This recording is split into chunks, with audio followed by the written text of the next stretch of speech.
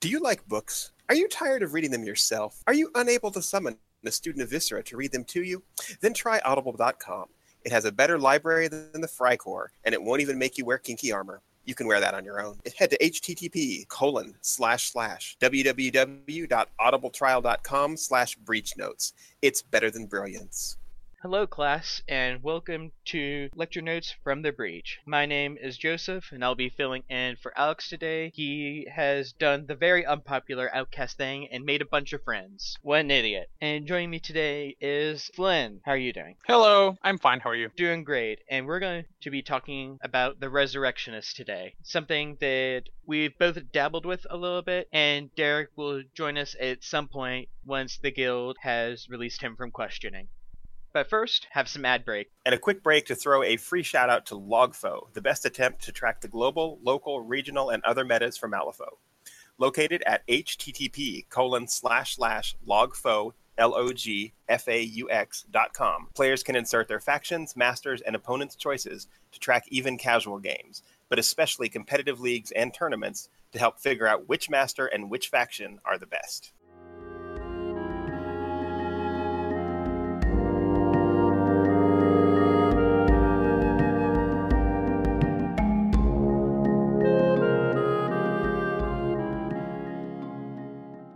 The first model we're going to be talking about is a new henchman for the Ressurectionists, and someone you'll be familiar with if you've been reading or playing some Through the Breach. It's Asura Roten. She has a decent defense, above average willpower. She has more wounds than soul stones that cost to hire her. She costs 8 to get onto your crew. She has an average walk and charge. She's human height, and she has a bunch of front card abilities. The first one is Residents of Rodenburg. Friendly undead models within 12 inches in line of sight may take melee actions printed on this model's stat card, that they can only take one action printed on this model's stat card per activation and cannot declare triggers. So let's talk about this right off the bat. This is really good. This is really good, especially if you're bringing a bunch of mindless zombies, because any melee attack is better than theirs. Anything, but even though anything is better than theirs, her melee attack is actually really good too. She's a melee 6. Yeah, both of her melee actions are accuracy 6. So let's go to her other ability. She has the Quarantine Zone. At the start of every turn, place a height 0, 50mm quarantine marker anywhere within 12 inches of this model. We'll talk about that later, because it deals with some of her abilities. Necromantic Font. When this model activates, all enemy models within 3 inches of one or more quarantine markers must pass a target number 14 willpower duel or suffer 1 damage. It's kind of minor, but there are situations where something has 1 wound left and it basically becomes discard a card or deal 1 damage. Yeah, it also situations where, we'll talk about it later, but the quarantine zones, she's the only one that can deal with them. She's the only one that places them. She's the only one that removes them. So there are scenarios where you can make a zone of the board really hard to stand next to. Yep. And there's her last ability card. Some people, I think, have said out loud playing against Rezzers is, there's always more zombies. At the end of this model's activation, it may discard any number of corpse markers within 3 to heal 2 damage per discarded corpse marker. So what it's also referencing is the fact that mindless zombies do count as corpse markers. So you effectively have meat bags following her around. If she ever gets too damaged, you can just pop one. I want to ask you something, Joseph, about the model. If you're going to assemble it at some point, are you going to assemble her with the 2 mindless zombies that come with her on the same base? Or are you going to do as a lot of people have done and said, hey, 2 more mindless zombies? I have already assembled her, and I have done the latter. I have 2 more unique mindless zombie sculpts with me. If I were to do it, I would actually put them on the same base as her. I think you definitely have to. Really cool. You definitely have to put some terrain on her base if it's just going to be her, because she is a 50mm model. So just having a single human on her knees pointing out into the distance, it's pretty empty looking. Yeah, it looks kind of weird. Add some cobbling, maybe a weird produced street light, and you'll be good to go.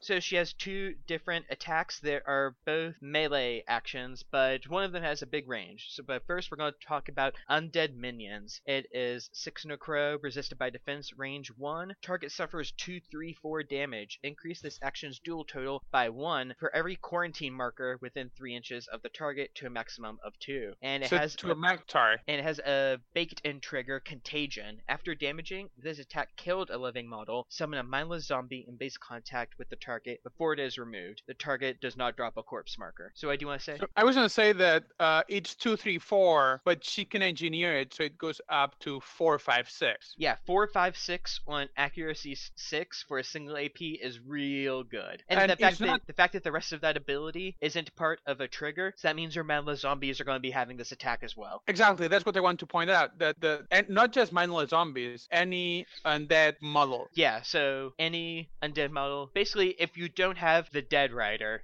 you're going and you want a melee action, you're going to be borrowing this. Yes. Because I don't think you're getting 4, 5, 6 anywhere else in Rezzers. I don't think so. Unless it's like at range with like a focus Seamus or something like that. It takes some placing because the model that you're attacking has to be close to a quarantine marker, but on a scenarios where everyone has to go close to a spot on the board, this is going to be really strong. Yeah, and also Rezzers has plenty of models that can manipulate where the enemy goes, and then there's other models that like to keep them there. So this is a You ahead. So this attack is a melee range 1. Let's see what the next attack is. The next one is Hands from Below. It's melee accuracy 6 with a crow in it, resisted by defense, and it is range 10. A lot of the times you don't see melee actions that are not has the little claw icon. I think that's called a strike action, but this is a range 10 melee, and target gains the following condition until the end of its next activation: Grasping Hands 1. This model reduces its defense, walk, and charge by the value of this condition, and has a baked-in trigger, More Hands. After succeeding, the value of the target's Grasping Hands condition is increased by 1 is within 3 inches of one or more quarantine markers. So like I was saying that there are models that can keep things near the quarantine markers, she can do that by herself also. Yeah, and also the fact that it's a melee 6, doesn't have a gun, and it's range 10, means that your slow mindless zombie can take this to turn his summon. Yes, absolutely. Other thing, in your zombie's not going to be moving, but that's okay. Sometimes I don't want them to move. I want them to die or to annoy other people. Yeah, this could effectively, it just makes a corpse marker that is able to just reduce defense and moving speed. And she has a single tactical action, a 0 AP from the quarantine zone. Summon a mindless zombie in base contact with a quarantine marker, then remove the quarantine marker. This model does not need line of sight to the summoned model. So this seems more of a last-ditch effort.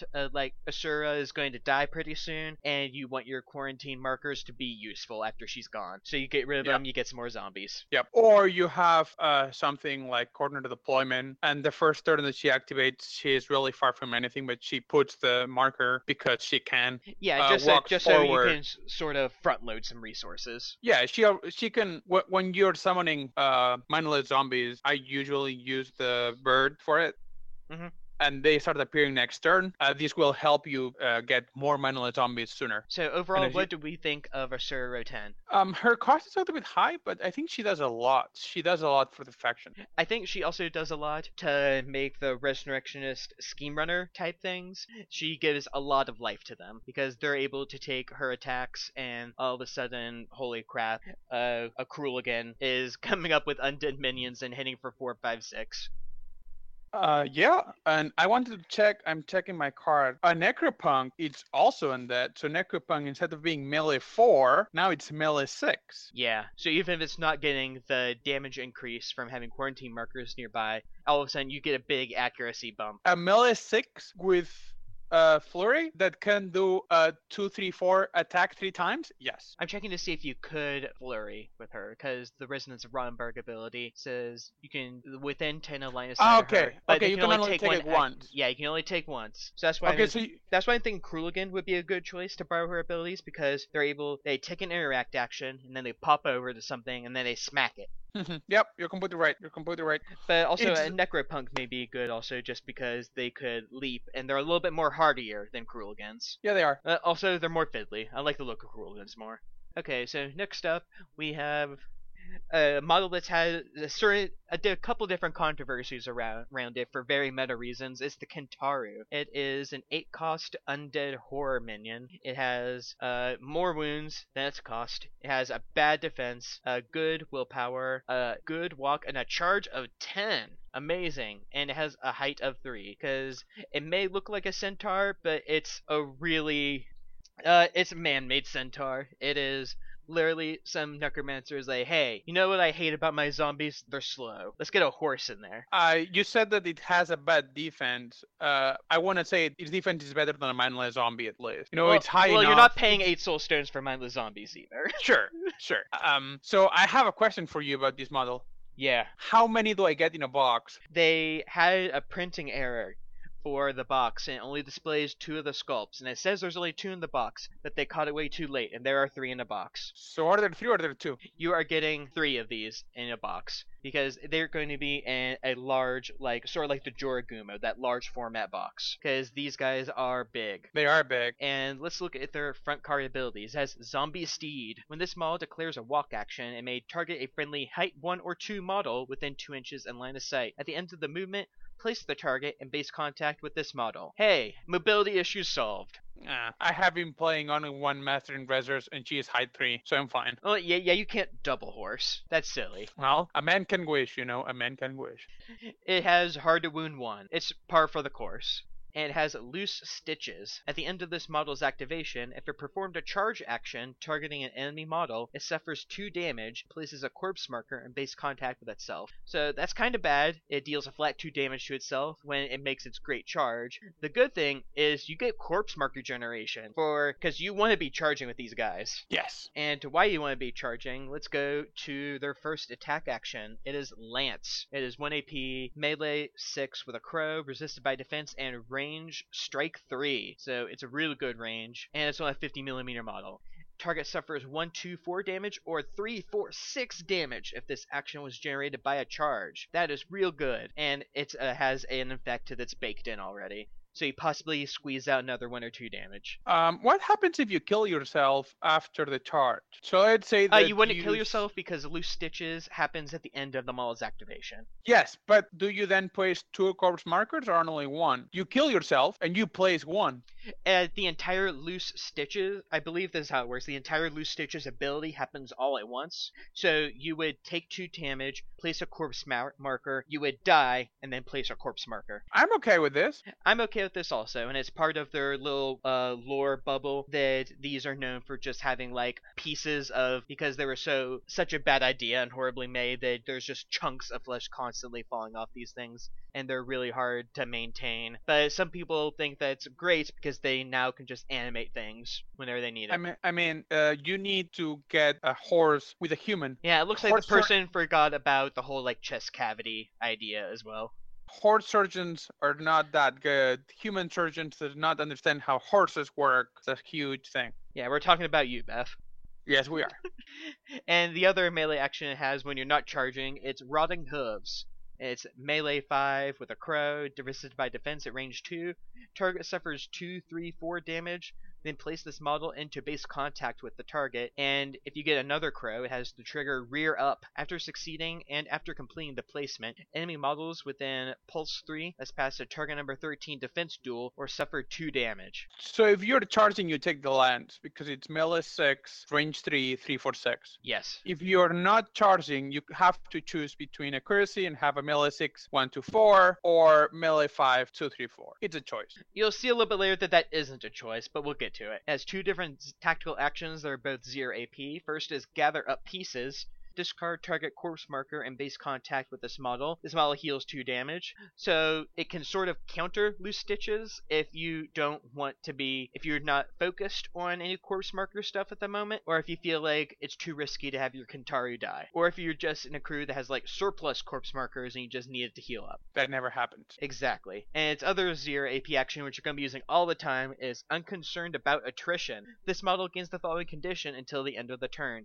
Can't be stopped. This model may charge while engaged, so long as it does not charge a model it is already engaged with. So as long as it can make a line and get to something that is within 10 inches and 50 millimeters, you can charge. Is Yes, but you can still get disengaging a strike, can you? yes, and that is concerning since it has a defense of 4. I guess the goal is to charge something that you're not engaged with, but that doesn't make you leave the thing you're engaged with, you know? Or you have a card ready to cheat. That too. Or you're disengaging from something that has a bad base accuracy. But there's not many things you're going to be charging that has melee 4. That seems like a waste of a charge at that point. Fair enough. So what do we think about the Kentaru overall? I don't know. They cost a lot.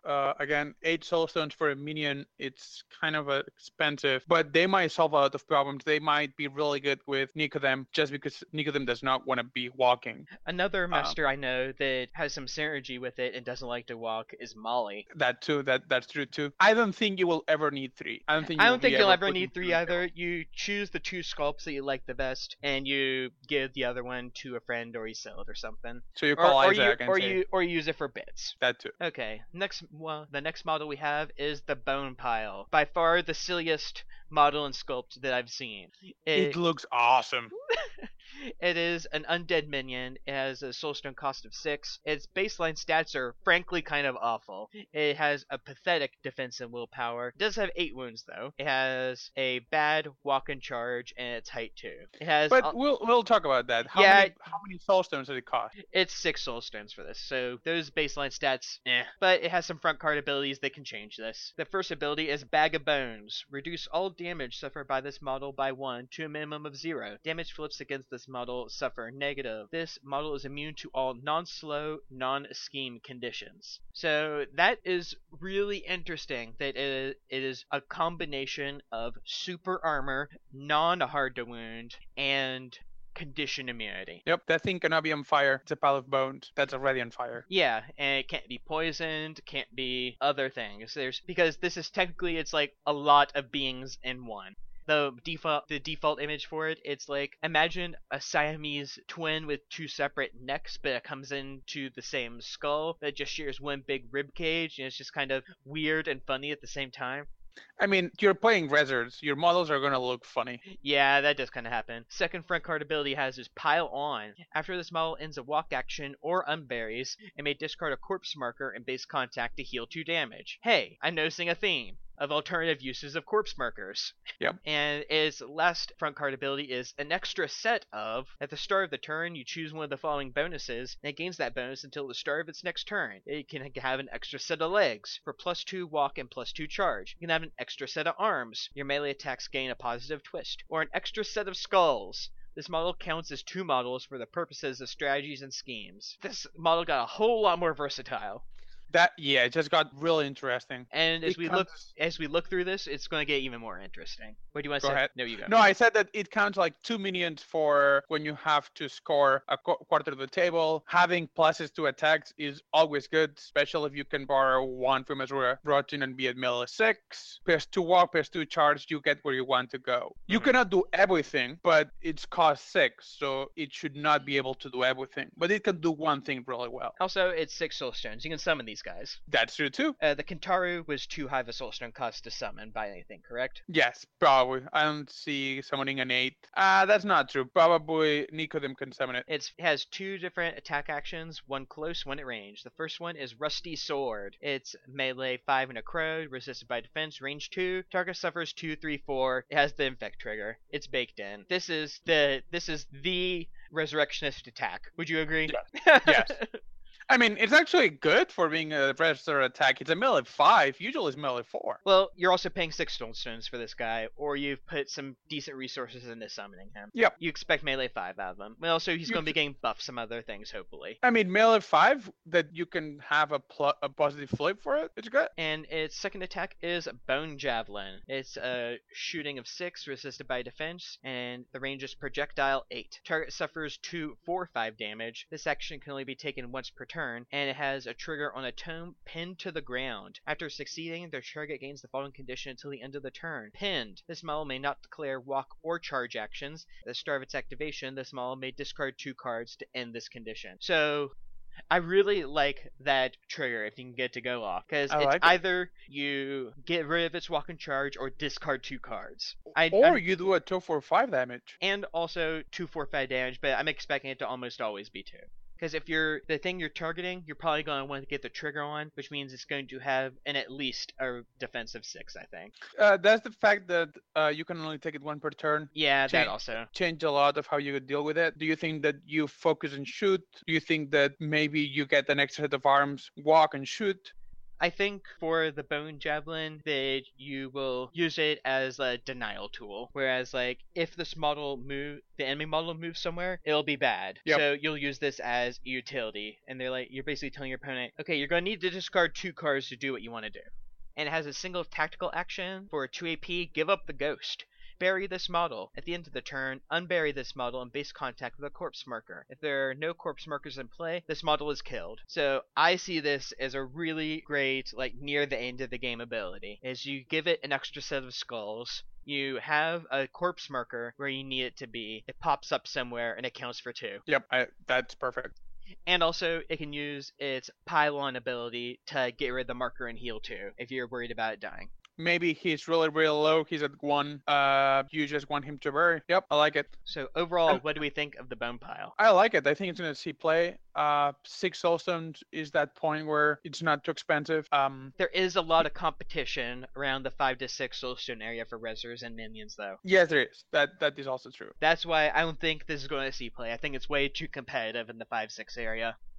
The fact that they can go for extra set of skulls, that might be enough to see play. I think the 8 wounds is also, some people are going to experiment with it. Yeah. Okay, next we have, I'm going to say it's an oddball model. It is the Gravedigger. It is a cost 7 living enforcer. It's rare 2. It has an average defense and willpower. Actually, the willpower is a little bit higher than expected. It has 1 more wound than the cost. It has average walk, average charge. It's height 2 human. And it has, like all of these Rezzer cards, it has a lot of front card abilities. A lot of them. And these are very integral. It feels like you need to be looking at the front and the back of this model's card all the time. I also think that you should be looking at the artwork. This is a dude with a card, and the card seems to be full of body. No, that's and a shovel. That's an old lady. She has pearl necklaces. That's an old lady? Yeah. Okay. She's like a bayou woman. Oh, it still has a beard. But she has a card and a shovel. Yeah, she's literally, it's bring out your dead. Literally.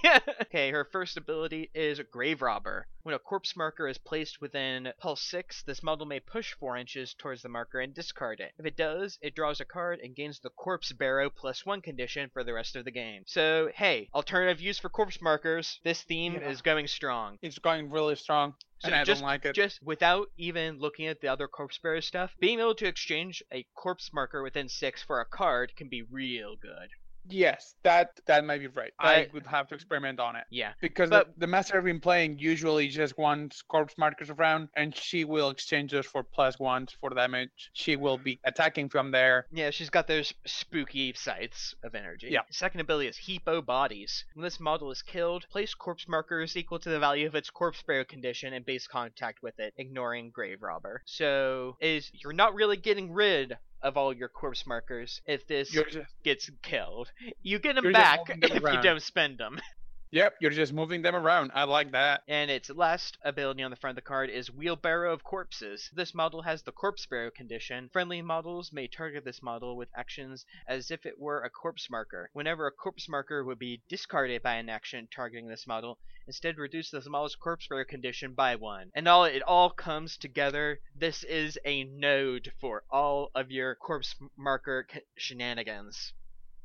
This lady is moving the corpses where you need them to be. Yes, and also it basically puts a stat card in front of all of your corpse markers. So if someone was like, haha, I'm playing Freycore, die corpses, you'd be like, nope, I got this weird person wearing a mask protecting all the corpses. Yeah, you only have the problem where you're playing against Lady Justice or something like that makes it so you do not place corpse markers. Those abilities are very, very rare though. They are. Okay, and we got 2 attack actions. The first one is Shovel. It's melee 5 with a crow into it, resisted by defense, range 2. Target suffers 2, 3, 4 damage, and the trigger that's baked in is Barrow Hands. When damaging, you may lower the value of the smallest corpse barrow condition by up to 2 points to a minimum of 0. For every point lowered in this way, the attack deals +1 damage. I'm not sure if you would ever spend corpses on this attack. Probably not. Especially on something that's accuracy 5. Well, but you decide after, right? Yeah, you do decide after, so you can if you're going to kill something and needs to die, you can make that decision for yourself. But offhandedly, if you're not killing something, I think you're never using this. You can always record the trigger, and then you may lower it, which means you don't have to. Yeah. Do you have to flip for damage first? Because it says when damaging. No, because it's referencing the damaging phase. It's not after damaging. Okay, so you have to decide before you flip. I think you can decide even after the damage flip, because it's still during the damage step.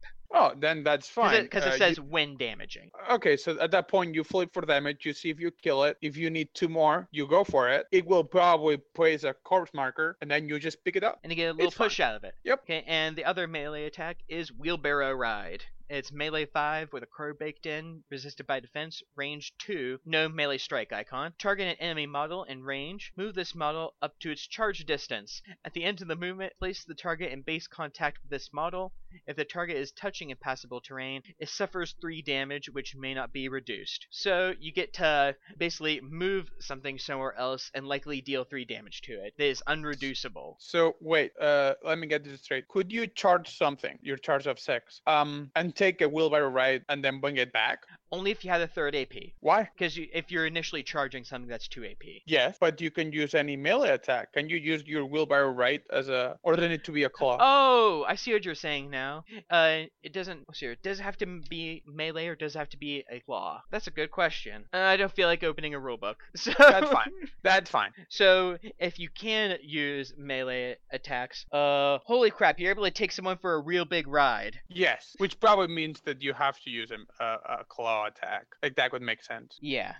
But that's okay. Just being able to deal 3 damage to something, and you're able to get a lot of movement out of your own model, and possibly put them somewhere where they don't want to be. That seems pretty good. That seems pretty good. Now, it's going to the tactical actions. He has 2. Yeah, we have, for a 0 action, bring out your dead. Until the start of the next turn, corpse markers within 3 count as friendly scheme markers. If a corpse marker is affected by 2 or more of these auras, it does not count as friendly to anyone. Okay, because you can have 2 of them. Sure. Yep. So there, in the other 0 action is another one on the heap. Discard a corpse marker within 2 inches of this model to gain the following condition for the rest of the game. Corpse Barrow 1. So, okay, so if you're too far to pick it up at the beginning, you can just use a 0 action. Yep, or yeah, that's the only use for it, is if you don't. Also, yeah, it's a May on the Grave Robber, so if you don't want to put yourself in a bad position, you want to get to it later. Use another one on the heap. Fair enough. So overall, what do we think of the Gravedigger? Should be interesting. I think it might see some play. I don't know that you will ever see 2 of them. I don't think you will ever see 2 of them unless someone has some sort of cheese strat that relies on having all of your course markers protected. And when one of them dies, the other one scoots over and just picks all of them up, just so that you always have a stat card protecting them. I guess it's pretty good on Headhunter, right? Because if one of your models dies, it drops a corpse marker. You can just wheelbarrow near it so that there's another model now. They cannot just take an easy interact action. That is a really good tactical application of it that I haven't thought of. So it seems like this is a really good utility model.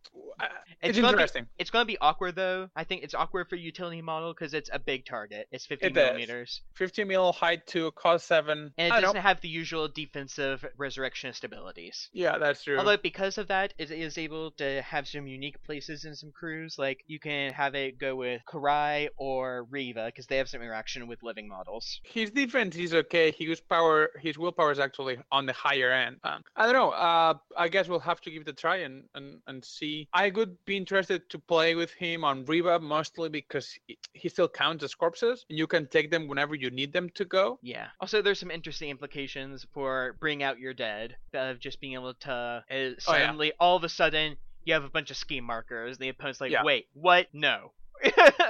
So I have what I call the trap schemes. This seems really good for like plant explosives and setup and stuff like that. Yeah, we need to see how Getting Grounds 2018, because this model is not coming out anytime soon, so we need to see how Getting Grounds 2018 is coming up. This also seems like a really easy model to proxy, though.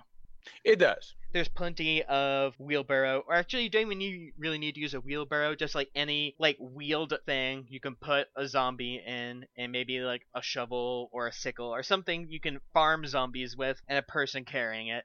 Yeah, you really don't want to Google those things. After that, someone comes for you. You'll be on a couple lists. Next model we're going to talk about is, I love the lore implications of these guys because it's so funny. The lore behind them is that people are really bad at resurrecting gremlins, so and because they released this awful distilled gremlin stench, so someone thought of just stitching fully stitching a gremlin before they resurrect it. But the gas doesn't have anywhere to go, so it's just a big ball of undead gremlin and gas. It's called a Lil Gasser. It's 4 soul stones. He's an undead gremlin minion. He has and for overall in the game, it's a bad defense and willpower, but for a cheapo resurrectionist minion, this you know what you're getting. Yeah, for a cost for minion undead thing, it's okay.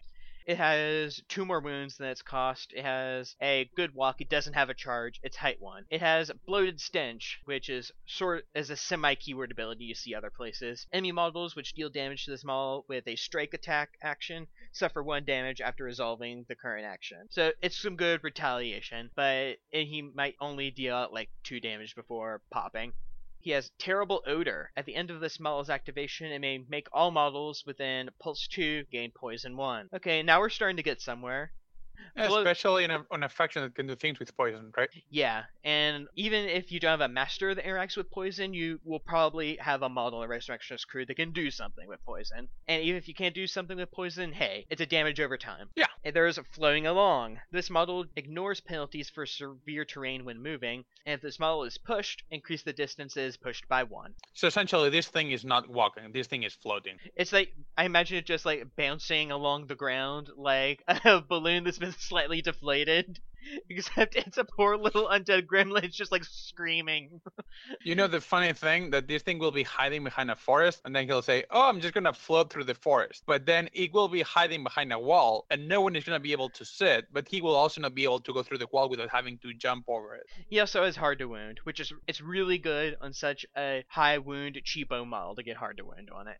Someone needs to paint one of these like the red balloon from It. Oh, don't remind me. I went to see that movie. Wasn't it great? If you like scary movies, yes. It wasn't a horror movie. It was a thriller.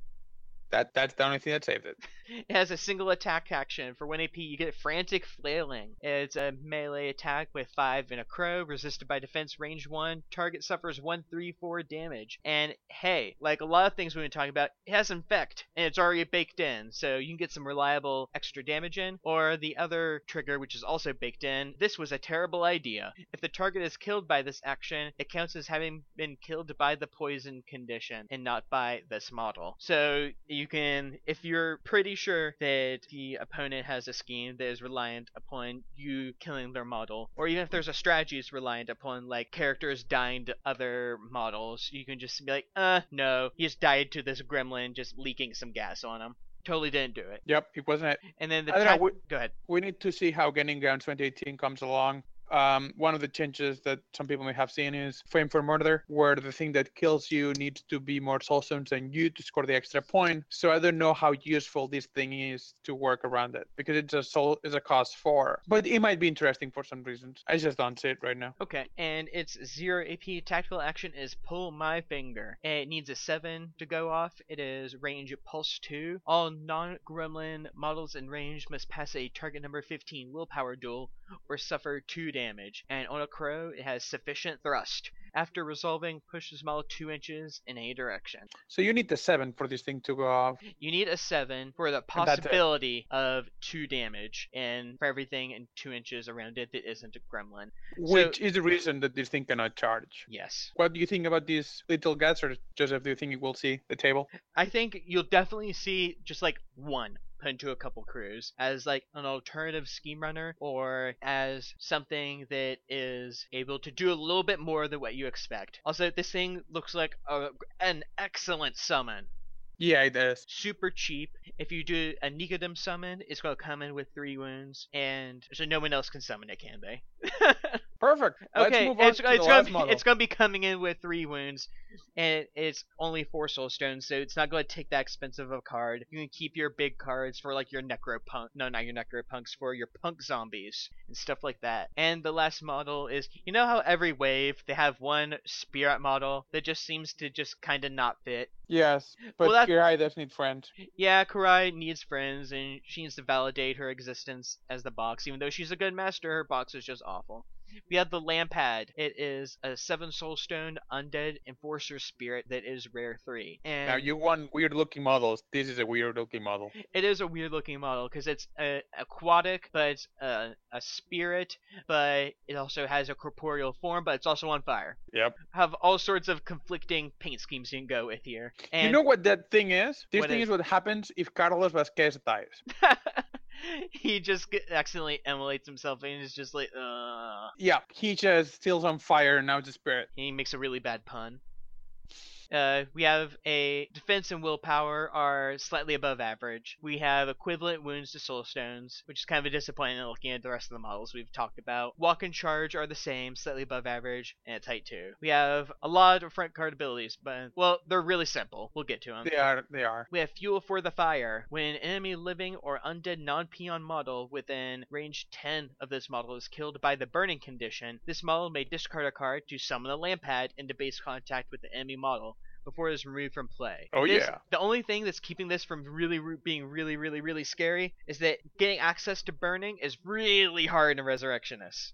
That and is that it's rare 3. Yeah, and also the rare limit is there to stop you from going ham on summoning these guys, because it also is enforced for a number of them in existence on the table at one time. Yeah, and also I was thinking if you have 2 of them and a model dies within 10 inches of both, technically you'll be able to summon 2, but not because it's rare 3. So this fixes some things. It does, and also it feels like you're going to have to merc out in order to get good access to burning for this. Yeah. But try to find something that isn't the Frey Core Specialist, because it's still bad. And we have Immolating Aura. Other models ending their activation within 3 gain burning 1. Hey, you can get some burning there. Yep. It's just they have to willingly end their activation within 3 of this guy. So you have to get things stuck in melee is what we're saying. It has Sirakanar's Plight. Reduce the damage this model suffers from the burning condition to 0. This thing has to be an upgrade on Carlos Vasquez. Here it's just default. Well, if you have him in Arcanus, he is able to heal from his burning. Yes. Which is way more useful than it's pseudo immune to burning. It still takes the burning condition. It just doesn't take damage from it. It has 2 attacks. The first one is a melee attack called Burn With Me. It's melee 6 with a tome, resisted by defense, range 2. Target suffers 1, 2, 3 damage and gains burning 1. And on a tome that's baked in, it is Stoke the Flames, which it's effectively, it's burning infect is what it is. Yeah, it's not just baked in. You could have an extra tome and give it burning 3, right? Because by default you give it burning 1. With the tome that you have built in, you give it burning 2. If you had the second tome, it could be burning 3.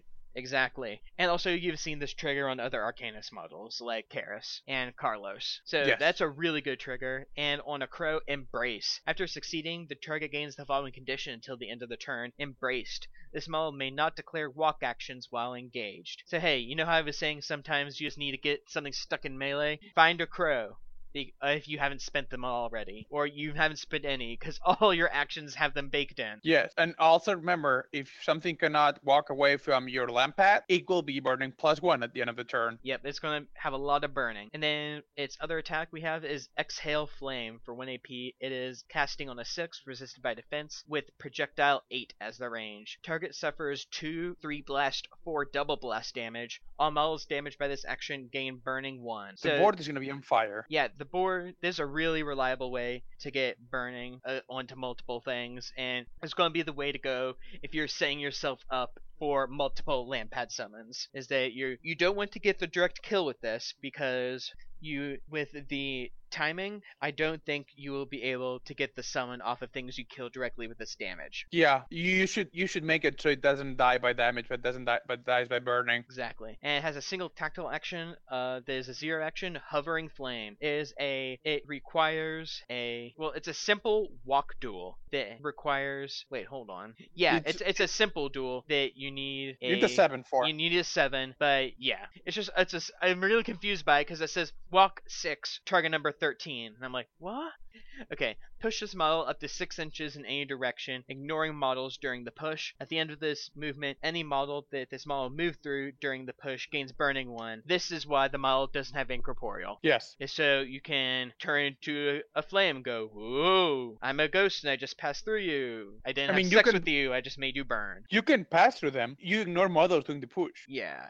So this will be a good way to get some initial burning going as well. Yeah. But So overall, what do you think of this model? Because I have some mixed opinions. So talking of the model by itself, the model seems good. I don't know if it's worth 7 soulstones. It's on the expensive side. However, if you can kill enough things with fire, you will be bringing 2 more models that are also worth 7 soulstones. So that's 14 soulstones on top of whatever you started with. You can charge something, you can do some damage to it, and then you can push 6 inches back because it's a 0 tactical action. It's good. It's a spirit, meaning that it can be summoned by some people, and it's a spirit, meaning that some other people can use it for things. Now I said like this because we have not gotten to upgrades yet. It's also undead, which means that Nico can summon it. Yes, that's true too. I like it. I like the idea of getting out of burning on the board. I feel like the 7 soulstone cost is it has a hiring cost of 7 because you need to extract some value from it. It's like a down payment. You're no, it's an investment of putting in the 7 soulstones. You're like, okay, I need to get at least 1 extra land pad out of this, or else I just blew a couple soulstones on a model that didn't do what it needs to do. I don't know if one of them it's cost 7 soulstones. I think that on the 7 soulstone is both baked the fact that he can summon more things, and it's also a summon tax. Otherwise, you could just summon it and get even more from it, right? Yeah. But I think this is one of the models that if you buy 1, you're gonna buy 3. And if you own 1, you're gonna bring 3 to the tournament with you. And also, one thing that worries me also, it doesn't have the usual Resurrectionist defensive stuff. No, it's also it's like defensive traits. It does have hard wound. It does have incorporeal. Okay, it doesn't have incorporeal. So those wounds are gonna evaporate fast. Yes, there are only 7, and they'll go fast. And he doesn't have any heal built in. So if I see this across the table, I'm gonna prioritize it because I don't want me to possibly ignore this and be like, oh, my opponent just summoned 14 soulstones of stuff with only having to discard some stuff, and they also killed my stuff during it. Well, I think it's a fantastic thing if you're playing against Rezzers and they summon a lot of mindless zombies. You just exile flames and catch a bunch of them in fire. Non-peon. When an enemy living, non-peon. Okay, fair enough. You're right. So it has to be some either a cheap summon or a cheapo model. It's still interesting, but we'll see. Okay, and let's give you an ad break before we talk about the upgrades for the Ressurectionist Masters. Our host and sugar daddy, Midwest Wargaming, is the best website on the entire internet for hobby wargaming in the Midwestern United States. With articles from a diverse group of tabletop generals and a few confused experts, you can find articles on painting, playing, and mastering a variety of popular wargames, especially War Machine, Infinity, Guild Ball, and our favorite, Malifaux. Come check it out, and if you find yourself with something to say on any wargame at all, reach out and we'll help you find your own soapbox at http://www.midwestwargaming.com.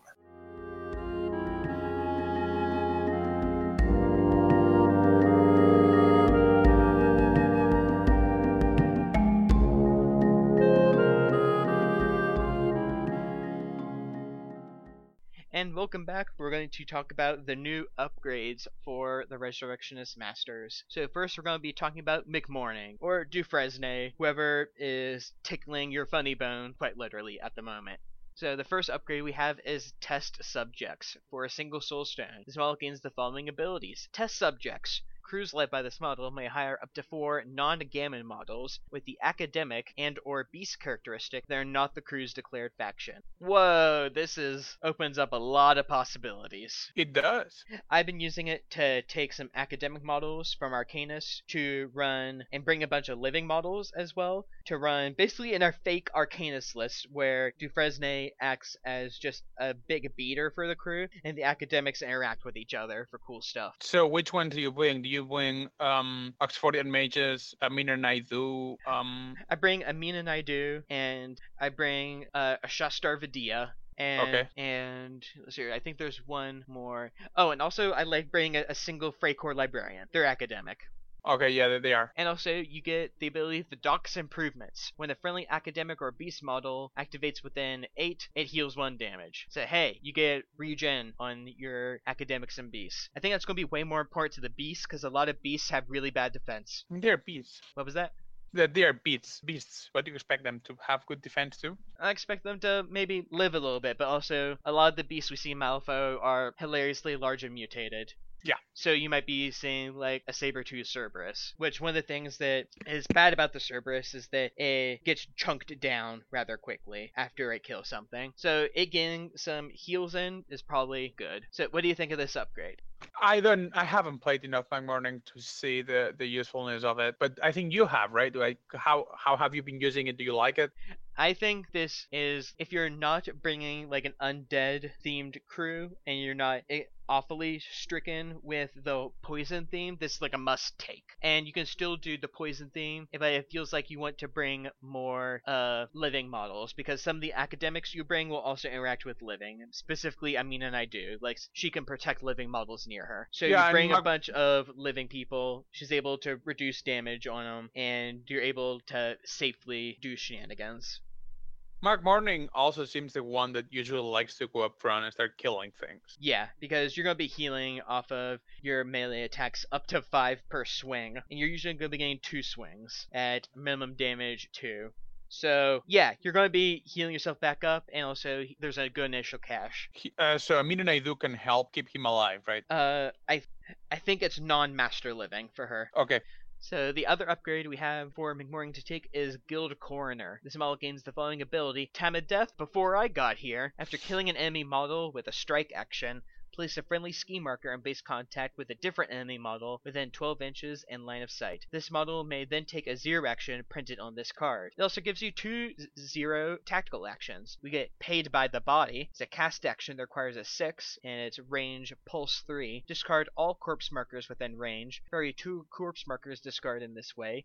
Add 1 soul stone to this crew's pool. Or Corpse Retrieval Duty. Discard target corpse marker within 3 inches of this model to draw 2 cards and then discard a card. I think this is really good if you're not using your corpse markers for anything else. That's Mark Morning when I use his corpse markers for anything else than this and bringing dead chihuahuas. Yeah, because you might want to be summoning some canine remains and with them, and you might also want to be using them for your other models. Because all of a sudden there's a lot of models and reserves now that aren't masters that can deal with your corpse markers in very helpful ways, as we've talked about some of the more recent ones. So do you think that you could bring this with you? Have you given it a try? Because I know that you have given a try to test subject. Have you given a try to Guild I haven't Coroner? tried Guild Coroner yet, but I feel like I would bring it if I brought enough, if I neglected corpse marker interaction with other parts of my crew, or if I'm focusing on corpse marker generation, I know there's going to be a surplus. Okay. So one thing you're going to notice about all these upgrades, that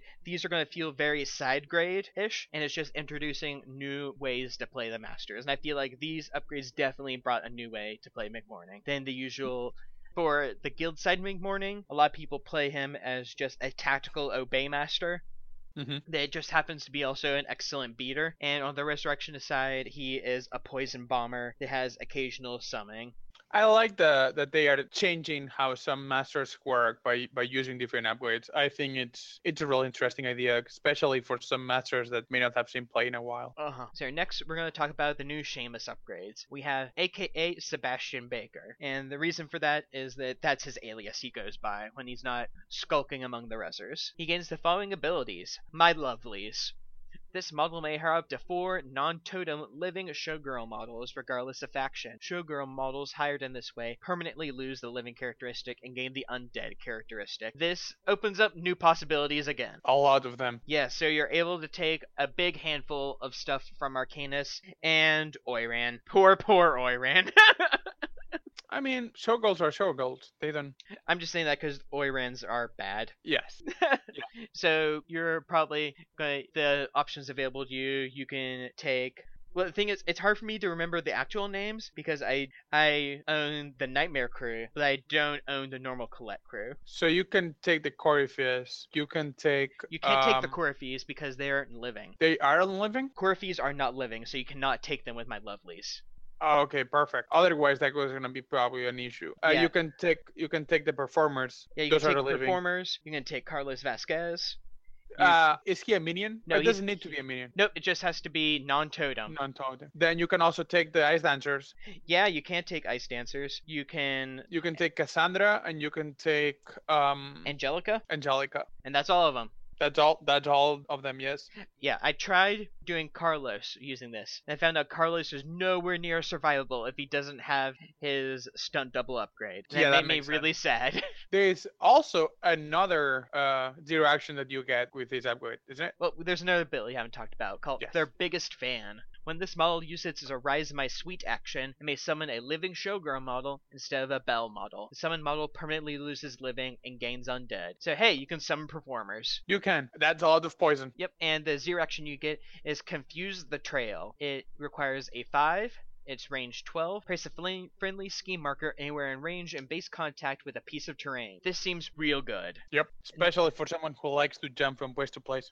Yeah, you can not only use the ski marker in combination with some other upgrades by placing it close to you, or you can place it far off in order to just get some advancement on your schemes and strategies. So what do we think about? I think this is an excellent example of alternative play strategy for Seamus, and you might be wanting to focus more on his summoning with this, and guaranteeing a kill and getting a course marker, so you can get a performer and start doing all sorts of shenanigans with multiple performers. Yeah, I'm thinking about it. I'm thinking how you would play Seamus with this. You could turn him into a poison bomber because performers have an expunge, and performers can also, with their melee attack, can inflict a lot of poison. So Yes. you bring some other things that can inflict some poison. Maybe you just automatically bring in some bells to pull things in closer, and ta-da! You have a poison bomb. Okay, and the other upgrade we have are, do you know who I am? Hey, you're Sebastian Baker. We all knew that. And he gains the following ability, Create Fear. Once per turn, when an enemy model within 6 inches passes a horror duel, this model may deal 2, 3, 4 damage to it. If this ability deals severe damage, this model gains the following condition until the end of the game. Infamy 1. Horror duels generated by this models have +1 target number to a maximum of +3. That's pretty good. This seems like it combines really well with what people have been using as the default Seamus build of Horror Duel Seamus. Yep, that makes sense. And it also gives them the following tactical action. For 0 AP, boo! It's a willpower 7 with a crow. You need to hit a 15. And it's range pulse 3. All enemy models within range must pass a target number 12 horror duel. And with the built-in trigger, you can run. After succeeding, you may push any models that pass the resulting horror duel a number of inches equal to 2 plus the value of your infamy condition. So this, you get to sort of control where they're running to, and possibly where they get paralyzed to. Yes, and you also can force them to pass another horror duel, and in case they want to pass it, 2, 3, 4 on them. So you know. So in a way, you can turn this into a damaging ability. Yes, you can. You can if your opponent actually wants to pass the horror duel. And it also creates even if you're using against one model, you can give them the situation of, hey, if you don't pass the horror duel, do you want to pass the horror duel? Because either I deal damage to it or it gets paralyzed. So what do we think about the Seamus upgrades? I really like both of them. I like both of them. I think the first one plays a little like really different. Yeah, you're not going to take these on the same Seamus. Oh no, but like the first one, you're not gonna take it with the ways that people have been playing Seamus. I think that the first one changes a lot how people have been playing Seamus. The second one is going to change the upgrades you put on Horror Duel Seamus. Yes. Okay. I see the second one being taken more, at least at the beginning, because it doesn't change exactly how Seamus wants to play. Like, it changes how he does things, but not what the crew is doing. Yeah, I'm going to take the first a lot also, just because my primary faction is Arcanus. So yeah, I got all the models I need. Okay, now let's go for Molly. And Molly gets some very, very flavorful upgrades. The first is Back on the Job for 2 Soul Stones. She's working again. Yep, she's doing some writing. She gets the ability Thorough Investigation. After both crews are deployed, you may look at all of the opponent's unrevealed schemes. If any schemes have any associated variables, such as a named model, the opponent does not need to disclose those variables. This does not reveal the schemes. This is real powerful. You eliminate one of the defining aspects of Malifaux. Yep. And she also gets a tactical action that I just love the name of for 1 AP. Jinkies, a clue. Discard an enemy scheme marker within 6 inches. If you do so, draw 1 card. This action may be taken once per turn. I think this is such a powerful upgrade. From now on, whenever something happens, you have to say Jinkies. Jinkies, an upgrade. Jinky. Jinky is an undead horror I summoned. I think that I actually think that this upgrade, together with another upgrade for guild, but it's not the time to talk about it, change how the game is played a lot, because it removes all that step of I will keep my scheme secret. Honestly, if you go into a game and it's one of those games where the pool it's really diverse, you may just want to take Molly with this upgrade to know what the hell your opponent is doing. Yeah, and also if your opponent has done some scouting, they may purposefully choose schemes that have variables, so they have some secrecy left on their side. Yes. And then your deduction game becomes a lot simpler. Yeah. So you have Whimper Murder, right? I'm gonna have to realize who is it on. Yes. Yeah. And the other upgrade she gets is Forgotten Items. For 2 soul stones, this model gains the following ability: Lost and Found. This model uses the Ones Left Behind action to summon a model. Summon model may prevent 1 damage for every enemy scheme marker within 3 pulse of it, instead of preventing damage for enemy models within 3 pulse of it. And things I almost remember: when this crew reveals a scheme, you draw 2 cards. I think this is the alternative playstyle upgrade for Molly. Yes, there's no doubt in that one. Having the models not take damage, like change how they take damage, changes a lot of things. It does, and it discourages your opponent from doing anything where like lumping up scheme markers in order to redistribute them, or lumping up scheme markers in order to spend them later for their own abilities. Because all of a sudden you're just like, oh, I have a great summoning nexus, boop, boop, boop. Yep. Enjoy the punk zombies I gave you. And it also doesn't remove the scheme marker. No, it doesn't. Which means So that she can do it more than once on the same turn. yeah, right? It's just limited to the cards you can put out for it, because it is one of those typical summoning upgrades where you need resources to dump into it. Oh yeah. And also, I'm not that much of a fan of things I almost remember, of drawing 2 cards when you reveal a scheme. I'm not a big fan of that. Why? It feels like it feels really minor of an ability. Although the thing is, yeah, I think the thing that I just reminded of is that Ressurectionists don't get a lot of card draw. It does help her with card draw. It also probably makes some of the schemes much obvious to pick up, right? Like if you're getting this upgrade, I don't know if you want to take Undercover Entourage, because you are not going to get any benefit from this. This is a giant tell to your opponent. Or you could play the psychological game. Exactly. Like, you may take your Undercover. opponent automatically assumes you're going to be taking schemes you can reveal on turn 1 or 2. When really you've taken an endgame scheme, in which case you paid part of 2 soul stones to say gotcha. Yes, and everyone knows that saying gotcha is the best part of the game. Saying gotcha is the kick in the nuts of Malifaux. Which is why we all play Malifaux. Exactly, so you can not be an idiot. So I really like the Molly upgrades, aside from that single part of Forgotten Items. I think Forgotten Items is a little overcosted, but I like that it's an alternative playstyle. It is, and we keep saying it. Every master gets an alternative playstyle. Okay, next we're going over to Nicodem, who didn't need help at all, but here's some alternative playstyle stuff for him. We have Circling Buzzards for a single soul stone. He gains the ability Buried Corpses. After determining initiative on the first turn, this model may discard any number of cards. For every 2 cards it discards, place a corpse marker on the center line at least 8 inches from any other corpse marker. This is one of those whole breaking the rules of Malifaux thing happening. I love that upgrade. Because you're already doing some pitching cards, because that's what Nicodem does a lot of on the first turn anyways. You get rid of the bad cards so you can get access to the good ones so you can do all your summoning. And also you already have your corpses set up for you. You get 2 of them to start. So you're going to have to go through the whole process of like, okay, I have to hire a dude, I have to give them corpse split, they have to rip out their spleen on turn 1, and all that stuff. I mean, you're still going to do that, but now your Mahaha is going to bring a lot of people, or mindless zombies, however you're going to call those things. And you also gain the following tactical action. It's for 1 AP for the birds. It's a cast 6 on a crow with a target number 14, range 8. Summon a vulture into base contact with target corpse marker, then discard the marker. Any friendly non-vulture totems are sacrificed. And if you get a ram with it, you get Something Left Behind. After succeeding, place a scheme marker in base contact with the summoned vulture. I think this is really valuable, because I think the vulture is a really good totem for Nicodem that you should always take.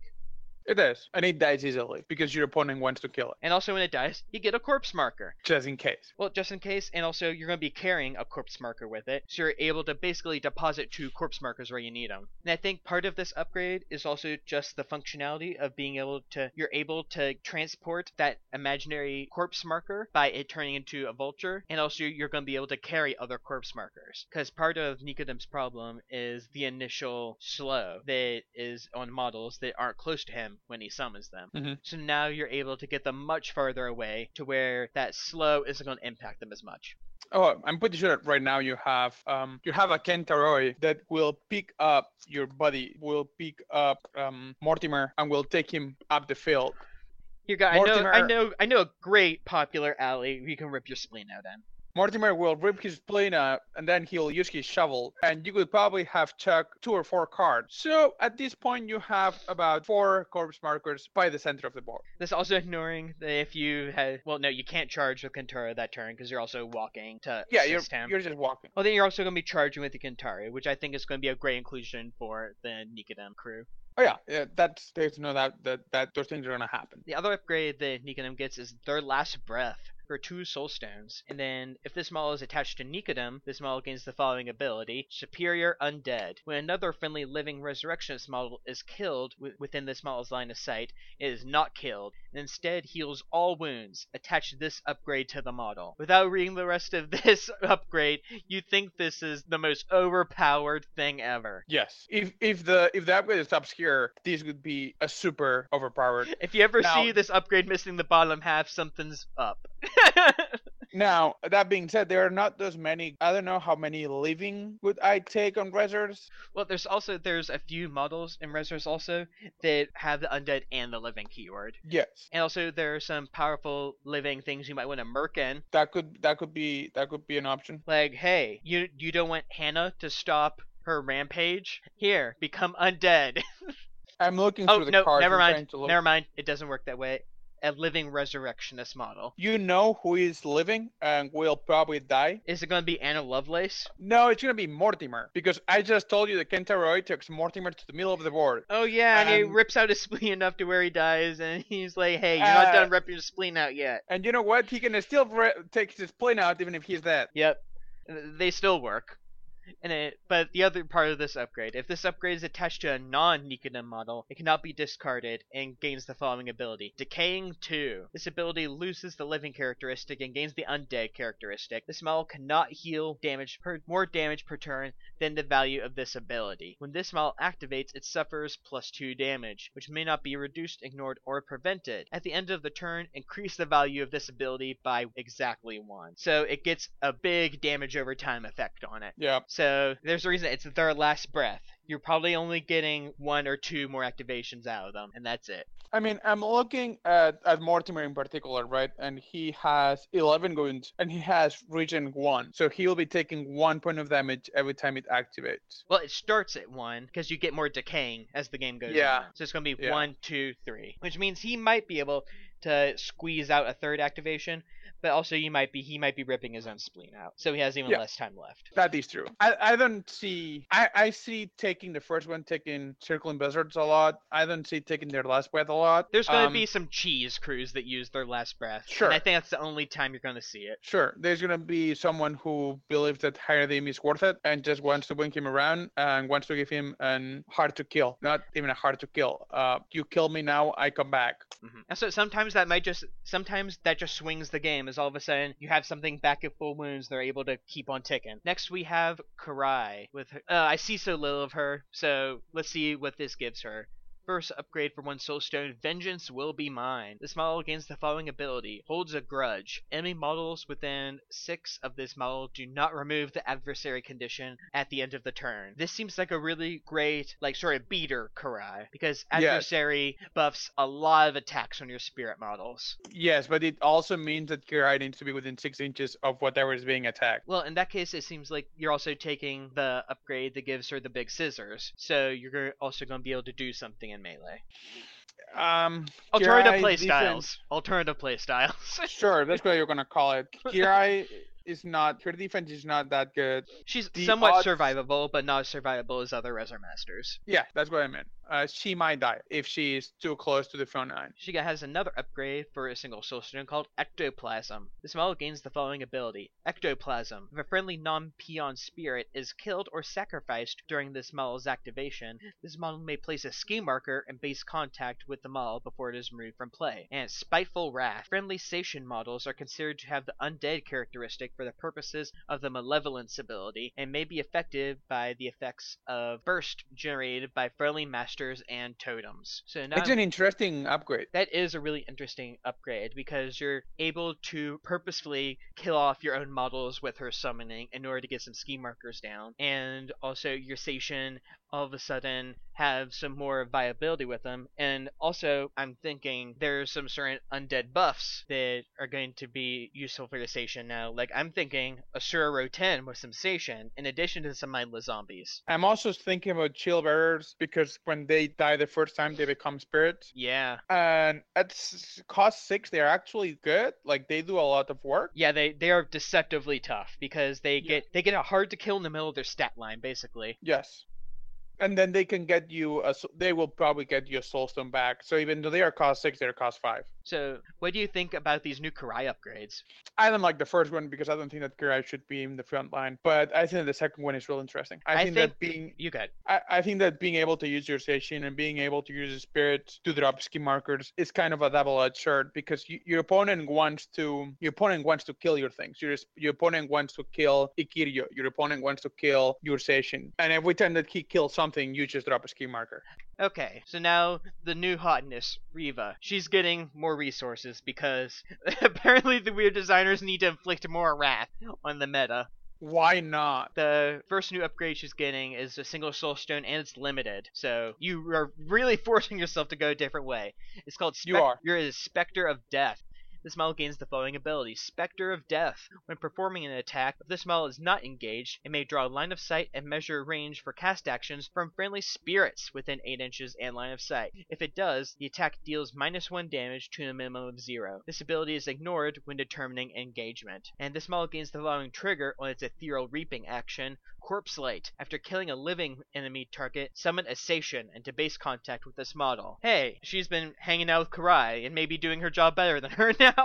It is limited, right? Which affects a lot. Yeah, affects the fact that you are no longer like Super Nuke Riva. No, you are. Okay. I was not taking Beyond Death, and I was only taking Geisters of Death because of the candle that you get to plop on the middle of the board. Oh yeah, that's another Breaking Malifaux rule. Yeah, continue. but you can pick Spectre of Death instead, and you can bring a crew that's made out of spirits, a crew that can have Gordios on it, can have things that incorporeal are harder to kill, and you can use them as corpse markers, right? I think it's interesting. I don't know if people are going to be picking it, but I think it's interesting. The -1 is not a huge deal on a master like Riva. Yeah, because it gives her a ton more options for attacks, so there has to be some minor penalty for it. On a master that has a 3/4/5, -1 means 2 for 2 3 4. So now her attack becomes average now. Yes, exactly. Now her attack is average. And I think you're going to be using this method of her attack mainly to get triggers. Yes. And it's going to be in places that you're normally not planning to reach, because a lot of spirits also aren't hindered by the mobility issues the rest of Ressurectionists have. Yeah, having corporeal makes things really easy. And also a lot of incorporeal and spirit models just have tricks for movement. Like I'm thinking of the spirit bats, whatever they're called. Yeah, I know the ones you mean. I am actually thinking on the one we saw Night Terrors, today. that's what they're called. I was thinking about the new one that's coming, the one that we said had that was on fire. Oh, the Lampad. Yeah, the Lampad. Because the Lampad, it's a spirit that when tomorrow spirits, that might be interesting. That might be a way to go. Mm-hmm. Because when the spirits die, they do not drop a corpse marker, which makes her. Usually, when you play Riva, you want things to die so she can start using the corpse markers. So now, when things die, do not drop this corpse marker, so she loses angles. With a Lampad, she just keeps getting more. Yeah. And also, with that 0 action movement it has, it's able to open up a lot more angles for you. Yes, it is. Okay, the other upgrade she gets is also a drastic playstyle change for her. You get the following ability: Terrifying Charge. When this model declares a charge action targeting an enemy model, that model must immediately pass a target number 12 horror duel. So you're like, okay, I'm charging things now as Riva. This is weird. Yeah, almost as she already was charging things, right? Sometimes. A lot of the time you're just staying safe and just reaping from afar. Sometimes, yes. Yeah, so when you needed to, you charge, but now you have an incentive to charge. And you also get the following tactical action for a 0 AP on Horses Snorting Fire. It's a cast action that is 6 and a crow with a target number 14. Place a blast marker touching every corpse marker in play regardless of line of sight. Every enemy model touched by one or more blast markers must succeed on a target number 12 walk duel or gain Burning 2. And if you get a tome, there's a trigger as they ride on Hear Their Cry. After succeeding, every model with the burning condition must pass a target number 10 horror duel. This seems like a gotcha. So you need an 8 for these to go off. Yeah, you need an 8. And that's a high card. Yeah, and a tome. Which, does she already use tomes for stuff? No, she usually has all the build-ins that she wants already built in. Okay. She wants to use crows, on my opinion. So she needs an 8 of tomes. And now everything will have to take a TN12. And if they fail it, they will be burning 2. Which means if they fail it, now they're going to take a TN10 horror duel. So they either spend cards to not take the TN12 walk duel, or they have to spend it to pass the TN10. That's a lot of cards. Yeah, it is forcing a lot of cards, but it requires that initial card on you and having enough corpse markers around the field in order to get set up to be useful. Yes. Or you could just gotcha. Your opponent can forget about corpse marker and have like 5 models near it. They can get a blast marker, and they kick themselves in the nuts because they didn't deserve to have this done to them. And let's remember that you're reserves, so all your mindless zombies count as corpse marker. And on this wave, we just had a lady that brings more mindless zombies with her, and we also have a model that wants things to be burning. I see a trend here. And we also have a model that carries around a bunch of corpse markers with them. Yep. Okay, so what do we think of the upgrades for Riva? I like them. I like them a lot. I like them, but they're not immediately useful to people that have been cheesing the usual Riva. But if you are tired of chocolate, try strawberry. This feels like these are what these upgrades are. You know what? It's a different flavor, but still good. You know what I feel that Spectre of Death is? What is it? We need to sell the Kirai box, and the upgrades for Kirai, they're not good enough. So let's just let's also sell them a Riva box. Wait, yes. They already own Riva boxes. We got all these Kirai boxes still. Exactly. Okay, and as are all of the newish masters, they are all getting new upgrades for the emissaries to go with them. So the giant crowbird emissary is getting Conflux of the Reaper. You can only use it if Riva is your leader. And he gains the following ability: Carrying a Corpse.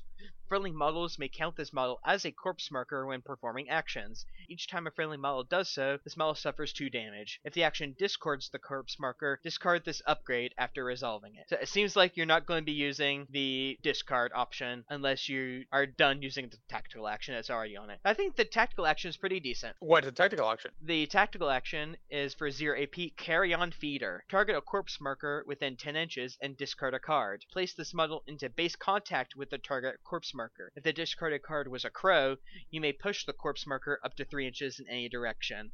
So you're able to get your carry-on emissary exactly where you need them. You're able to move a corpse marker a little bit if you spend one of your precious crows. And all you have to give up for it is not using his other zeros. I mean, something that happened a lot when you play Riva is like, I cannot see that corpse marker because that corpse marker is height 2 and there is something in the middle that does not let me to set. Well, you just got a corpse marker that's height 3. You just got a corpse marker that can teleport itself forward. It's height 3. It's fantastic. And if you're winning the strategy, he's healing himself. Yes, I like it. As I've told you more than once, and I probably have said on the cast at least once, I play an emissary event every other month in which we have a 50 soulstone pool plus emissary plus upgrade. So for Resurrectionist meta cruise, this is just you have 10 free soulstones. Yes. That's what I'm hearing. That was the reason I started playing Rezzers, was because I need a good emissary of fate. I'm going to go with the bird, and I want something for the bird. I'll get Riva too. This goes fantastic with it. I don't know. How many times have you curb stomped this event using this crew? No, I've only got to play it a couple of times, okay. And opponents don't usually enjoy it too much when you say, here's my current emissary. But Conflux of the Reaper, I think it's really good for her. I think it works a lot into this. I don't know if you could get Conflux of the Reaper on the Emissary of Fate, because you can get other things on it. The 0 is good, but it's not fantastic. Carrying a corpse might be situationally fantastic, but and also I've noticed a lot of people using the carry-on emissary are also fine with just putting the one that affects minions on it, the free one, because there's a lot of minion usage in Rezzers. There is a lot of minion in Rezzers. I also like giving him the which is the name? The one Soulstone cost one My Little Helper. I love giving him My Little Helper because he's not living, so technically when he dies, it doesn't drop a corpse. Well, now it drops a mindless zombie. And also, you have it the first turn, he goes first, puts the shard so that no one can charge it. Second turn, you discard this, you get 2 cards, and also you cannot attack it. Fantastic. The current emissary at that point is super happy. Yeah, it is. Can drop 4 shards if it needs to. I don't know if on an event where I don't have to take the emissary of Fate upgrade, I don't know if I could take it over my Little Helper. I think another reason why you want not take it is because you have other models taking the maximum number of My Little Helpers. That could be a way. Because My Little Helper just seems like one of those upgrades of like, hey, this person has an upgrade slot. Why is this not in here? It should be in here. It's like the imbued energies for Rezzers. It is. So with all of that, we are finished going over all the Resurrectionist stuff for Broken Promises, and I really like what they've got. As someone that just like occasionally plays Rezzers, this makes me want to play them a lot more. Yes, like this makes me want to put more Briva on the table more times. And unfortunately, Derek cannot join us. It appears that he was misplaced by a certain doctor while within guild custody. We will continue the search for him, and may God have mercy on his soul. Let's all pray for Derek. And before you go, let's talk about we have contact information first, Flynn. Do we have contact? I need a cough first. That was a little bit too funny. Hey, you want to get a hold of Lecture Notes from the Breach? Tell us some things you enjoy, episodes we should do after we get done doing all of Broken Promises, because we're excited about it and we feel like people should know about it. And it's really easy episodes to make. Let's be honest. Let's be honest. We read the book for 2 hours and we call it a day. There's not much thinking that goes into it. We have an email, lecturenotesfromthebreach@gmail.com. Reach us on Facebook, facebook.com/breachnotes. Twitter, @breachnotes. We're on SoundCloud. It still exists.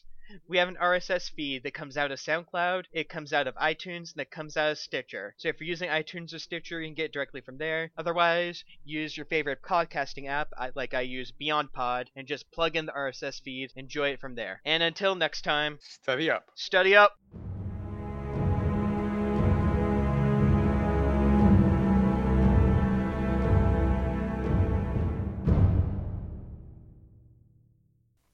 The music used for this podcast is Oppressive Gloom and the Mist by Kevin MacLeod of Incompetech.com. The music is licensed under Creative Commons by Attribution 3.0.